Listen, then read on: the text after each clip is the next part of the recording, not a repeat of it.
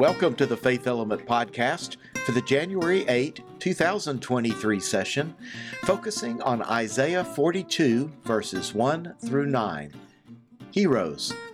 I'm David Cassidy. I'm Nikki Hardiman. I'm Daniel Glaze. And I'm Bert Montgomery. Well, it's great to be back with you, and thanks for carrying on so well while I was gone. I should be gone more often. No. Please don't. As the one who had to sit in your chair, we're going to need you to stay put for a while. Yeah. You don't get to go anywhere. Well, you know, I come back and it's a doggone new year. It's 2023, which is crazy. I thought we were supposed to have flying cars by now. That's what the Jetsons said. Yeah, I know. Well, I don't want to talk about New Year's resolutions because we all know we don't do those. So I am wondering, though, I mean, we all come into a new year, I think, and look ahead in some way or another. So very generally speaking, I'm wondering, have you got anything on your I need to do more or less of this list for 2023, personally? Okay, I'll go first. So I have two things on my list. Both of them I hope I can accomplish. I'm setting the bar low. One is I want to walk more. I just need to be walking more. I need to be more active. So walking, I think, is a low intensity activity that I can successfully do. The other is I've already started this. I'm intentionally trying to reduce the amount of plastic I use and find ways to buy things in packaging that, isn't going to add to the whole plastic burden of the planet. Just my little bit to try to help. Well, walking is on my list. So every time I try to do that, something comes up, like, COVID. So I'm trying to get a little small routine back into it. And hopefully we'll be able to pick that up in the spring. 3 for 3 for walking. Yeah. It was definitely on my list. Yeah, I also had COVID, and it's been difficult I've gotten pretty sedentary since then. And so looking forward to moving a little bit more. But also, I really enjoy doing needlework and embroidery. It's a really good way for to help my creative part of my brain work. And so I'm wanting to, and I've already kind of started this in the last few months, but to do more of that embroidery work, just because it's really good for helping the creativity in my mind to get going. So more of that. I'll say for me, here in the first part of 2023, I've got some more travel planned, and the last couple of years, I just have not gone much of anywhere. And so I hope I'm able to do so safely, but looking forward to doing it's some professional travel, but it will be good. So looking forward to that. Good. It's good to get out again. Mm-hmm. Mm-hmm. Yeah. Well, whatever your items are on your to-do list, I hope you're planning for a good 2023. And I think we all try to find some way to improve ourselves and make a difference in the world as each new year begins. Maybe this text is also a bit of a challenge to do better. Bert, would you help us get started with it? Sure. I'd like for you to begin thinking about who are some of your favorite fictional heroes. Now, I don't know about you, but I tend to like my heroes to be more ordinary, average, real-world kind of people. Like Ren McCormack. Yes, that Ren McCormack from 1980s movie Footloose. Hey, I'm talking Kevin Bacon standing up to John Lithgow. Can I get an amen? Amen. Amen. Say it now. Ren McCormack is a high school kid from Chicago who moves with his mom to a small rural town and immediately starts getting into trouble with the town leaders, especially the local preacher, who seems to hold the town hostage with his controlling self-righteousness and his repressed sense of morality.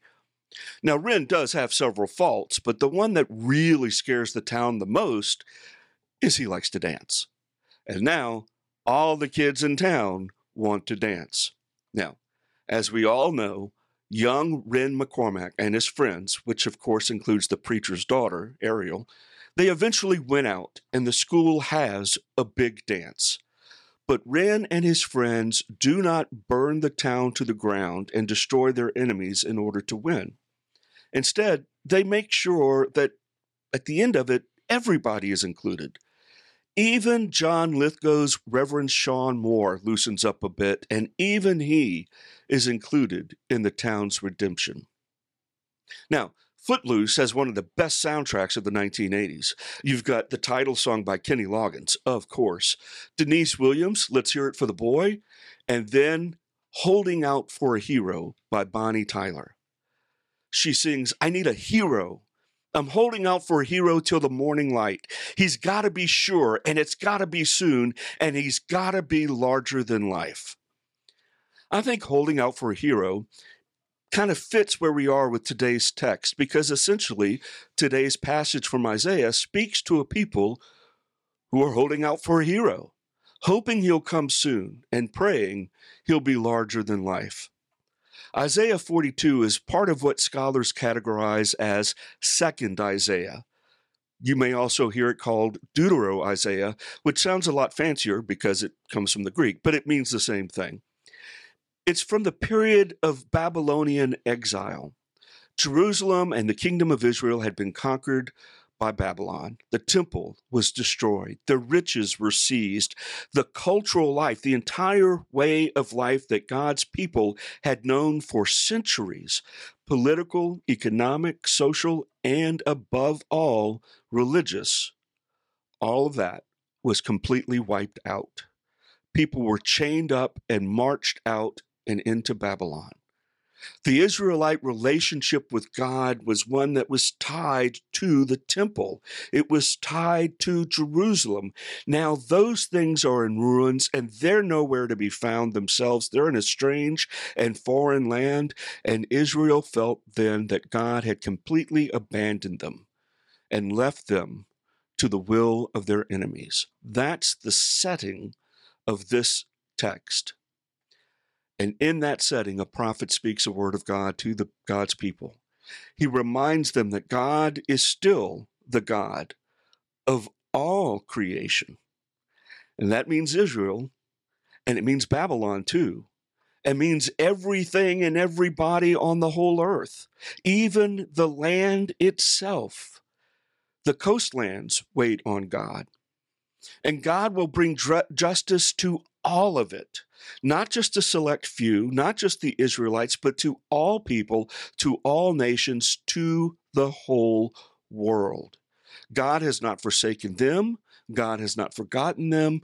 God is still at work restoring them and redeeming God's creation. And the prophet declares a servant will come and lead all this into being.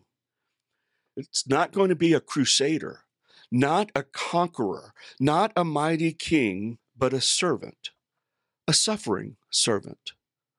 This hero will be compassionate, showing tender care to even the most hurting, the most vulnerable, those who are weakest in strength, those who have lost all hope, all purpose, whose lives have been completely snuffed out, the bruised reeds, the barely burning wick.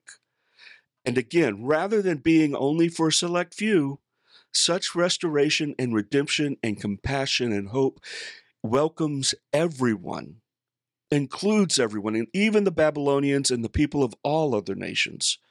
The prophet of 2nd Isaiah points to the Persian monarch in later texts of this period of 2nd Isaiah, points to Persian monarch Cyrus, and names Cyrus as this hero, the Messiah, the anointed one doing God's work who will deliver God's people. And indeed, Cyrus was successful against the Babylonian Empire, and he did eventually assist the Judean people in returning to Jerusalem and rebuilding the temple. Now, if Christians, of course, reread Jesus back into this text, and indeed, all the characteristics of this promised hero, this Messiah. Messiah, by the way, means an anointed one doing God's mission. All the characteristics of the suffering servant, as opposed to a conquering ruler, they all apply to Jesus. But let's work with this for a moment. There's an old song that says, "We're the only Jesus that some people will ever see." Indeed, as Christians, we believe that the Spirit of Christ lives in us and through us, do we not? Doesn't the name Christian we read about in the book of Acts, doesn't it come because the early believers in Antioch were considered little Christs because their lives reflected the way of the Christ they proclaimed? So what does this text say about us? Are we not also called, as ordinary, average people that we are, called to be such heroes in this world? Are we not called to carry out justice for all creation? David, you were talking about lessening your dependency on plastic. Carrying out justice for all creation, for all nations? Boy, what a time in our history to be talking about justice for all nations. To show compassion to the hurting, to give care and hope to the ones who were written off as lost and worthless, just as Jesus did. The world is always looking for heroes, and we want them larger than life, and we need them to come soon. But friends, inasmuch as we are joining in the redemptive, inclusive, healing, restorative mission of God in this world, no matter how small our little corner of the world might be, well, if I may paraphrase David Bowie, we can be heroes. Bert, thank you for that. I love that you took a hero take on this. In my house, my children are huge Marvel fans. We talk about superheroes all the time around here. And of course, those kinds of things stimulate the imagination. But mostly we talk about what do we want our superpower to be, right? But this that you are pointing us to is really empowering, to think about being a hero in the space where we are. And it clicked for me when you kind of referenced what David said about the plastic, that there are ways to be a hero that we have access to. We have the ability to care for others and be in the world in a way that really does make a difference in the lives of others. And that really is what being a hero, I think, is all about. I love what you did with this text. Let me give credit where credit is due. I was inspired by an African American scholar and Reverend Jeanette Wilson. Okay. Jeanette Wilson, who uses this text during February as a part of African American History Month. Mm-hmm. And says, and in terms of the African American tradition, people will obviously list Martin Luther King Jr., right? Or Right. Rosa Parks. And she says, this is right. And this fits the suffering servant. This fits the mission of God in this world that's for all people. And she notes, Rosa Parks didn't just sit on the bus just for her in Montgomery. I mean, Right. she did, but it resonated to the whole nation and to the whole world, what she did, right? That's the mission. Mm-hmm. But then she says, how about the teacher who's in an inner city school, and when everybody else wants to kick out the troubled child, she refuses to give up on that troubled child. That's the wick that's barely burning, or the bruised Mhm. reed that people are riding off.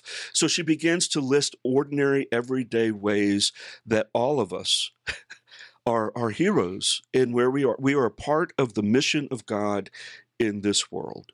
And it's not one of conquering, it's not one of domineering, it's not one of military might. It's simply through service and sacrifice. Mm. So Jeanette Wilson, there you go. But thank you. My heroes have always been cowboys. No, just And they still are, it seems. they still are, it seems.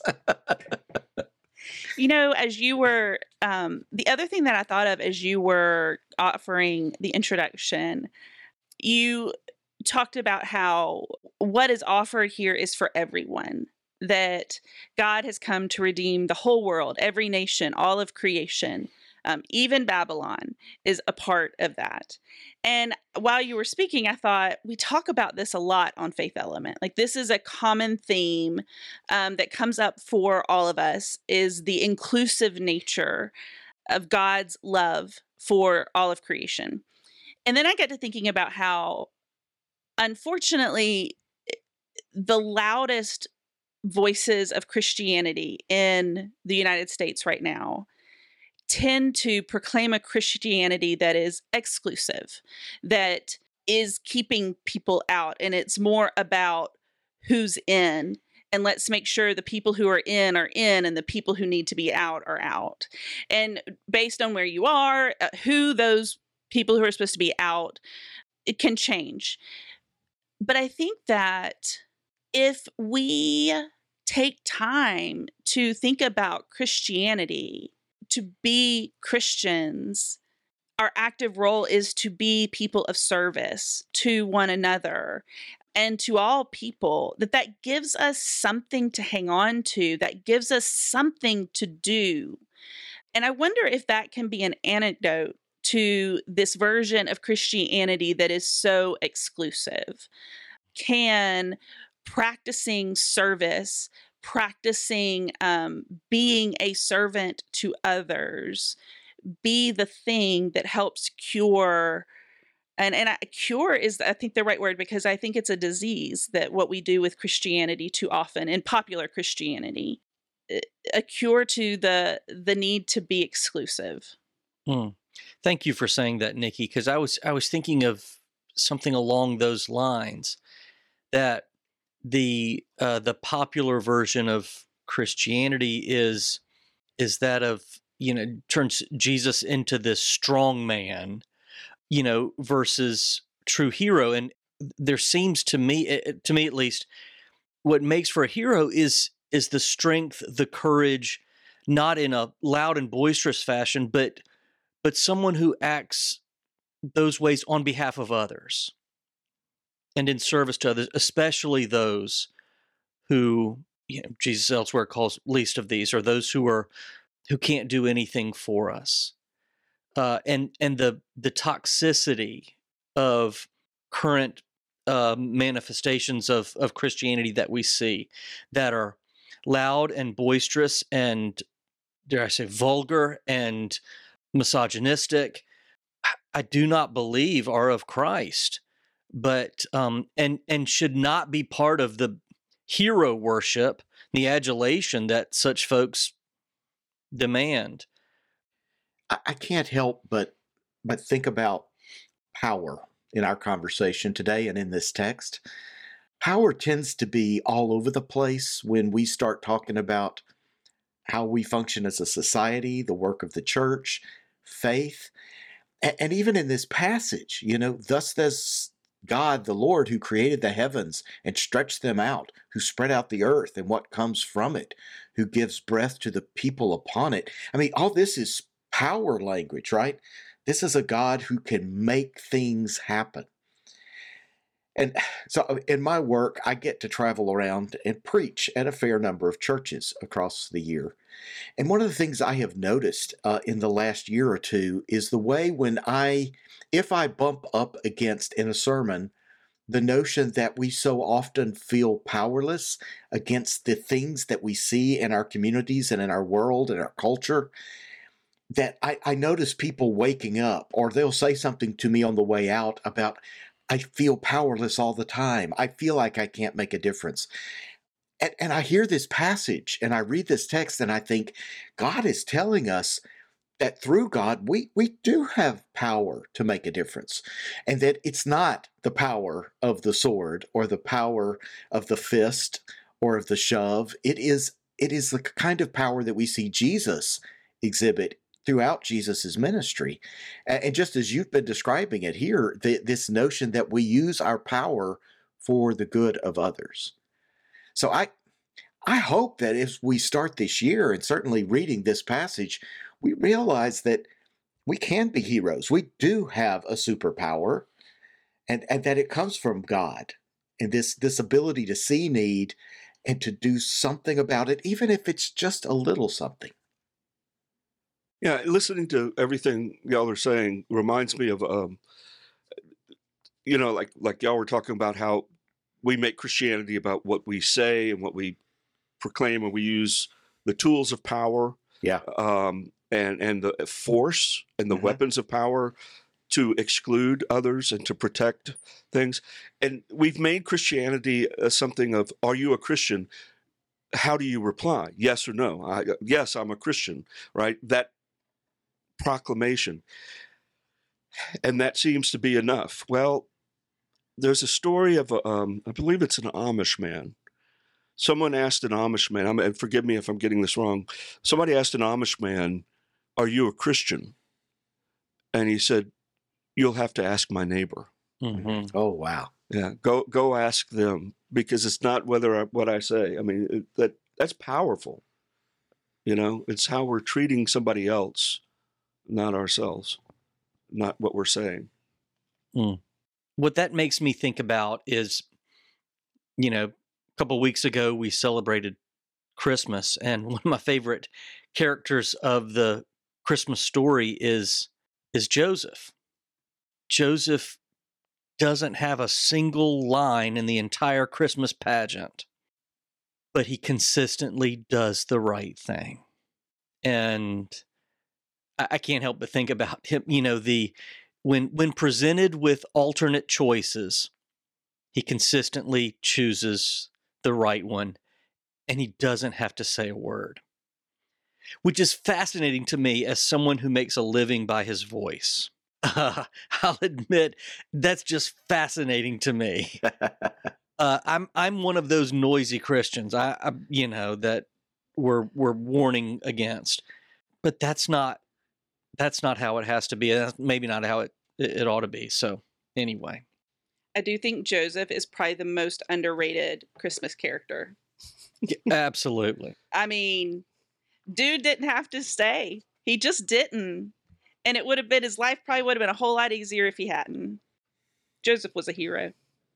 Not to dwell on this too long, but, I often say Mary had every right to run right out of the room the minute the angel visits her. Joseph did too. Yeah, he did. He did. Well, he did try. Well, that's true. But he stayed. He did. One of the things that has helped to ground me across the years in terms of perspective is to always be thinking about the children, that they are watching what we do. They are watching what we say, but especially what we do. And I think that part of the power of children being part of a congregation, of a community of faith, is if that can be a place where they see people trying to figure out faith, trying to find a way to make a difference in that place, showing kindness to one another, showing grace to one another. Kids are watching and they're learning. And that is a power I think we underestimate, because these are young people that are going to grow up and be the future of the church. And I know that a lot of us are currently worried about the lack of young people often in our congregations. And I think that's a legitimate fear. And we have to be looking in the mirror and asking ourselves, what is it that we're not providing, offering, including, showing, doing as congregations? Where are we not connecting? And it may be that we just need to listen a bit more and find out how we can do better. And I have a feeling, most young people I know will tell you, and we need to hear, because they are going to be key to the next generation. And it's all ultimately, I think, about what we read in this psalm. It is about the power of God's goodness, the power of servant leadership that we all can share, that we all can model, and that does change the world. Think of the kids, think of the children. As we think about what the church needs to be in this year, what we as leaders need to be and as communities need to be in 2023. Because I am sure that God is still quite relevant to people of all ages. May God help us find wisdom and open ears and hearts as we seek to follow the energy and the power of this passage. Thank you all for this good conversation. Thank you. Thank you. Thank you. Subscribe to the Faith Element podcast on iTunes or Google Play. Learn more about our Faith Element Bible study curriculum at faithelement.net. Faith Element is a service of Faith Lab.